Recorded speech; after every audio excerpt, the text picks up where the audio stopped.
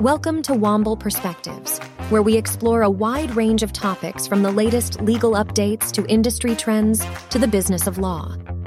Our team of lawyers, professionals, and occasional outside guests will take you through the most pressing issues facing businesses today and provide practical and actionable advice to help you navigate the ever-changing legal landscape.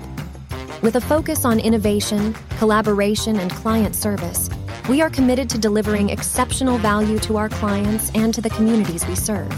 And now our latest episode.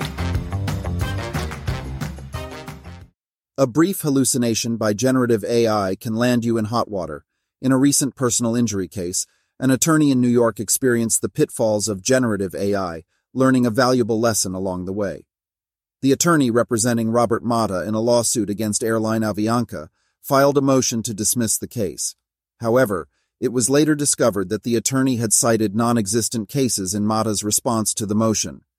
Avianca's attorneys brought this issue to the court's attention, leading the court to demand copies of the supposedly cited cases.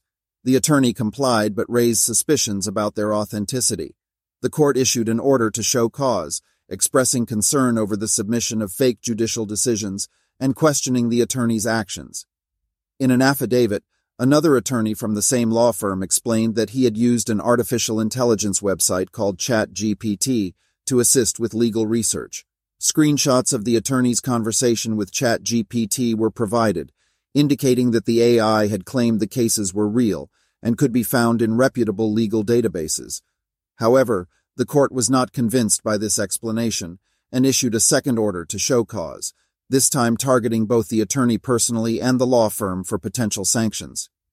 The case has garnered significant attention in the media, with publications like the New York Times and CNN covering the story.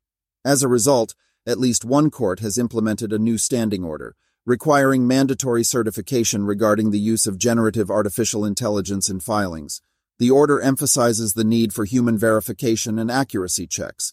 Similar incidents involving generative AI have also been reported in the United Kingdom, prompting a broader discussion on the ethical implications and best practices surrounding its use in the legal field.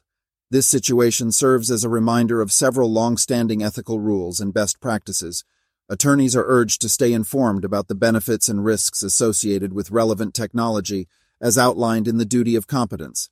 Additionally, the duty of supervision applies to lawyers overseeing the work of others, including non-lawyers utilizing generative AI tools. Maintaining client confidentiality and diligently site-checking before filing are also emphasized as essential practices to prevent such episodes.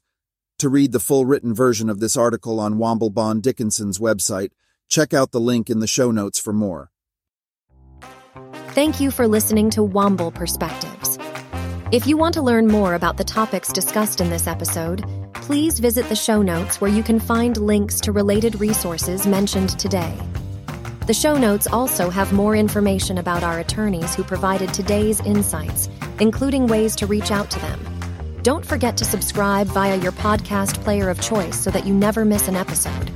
Thank you again for listening.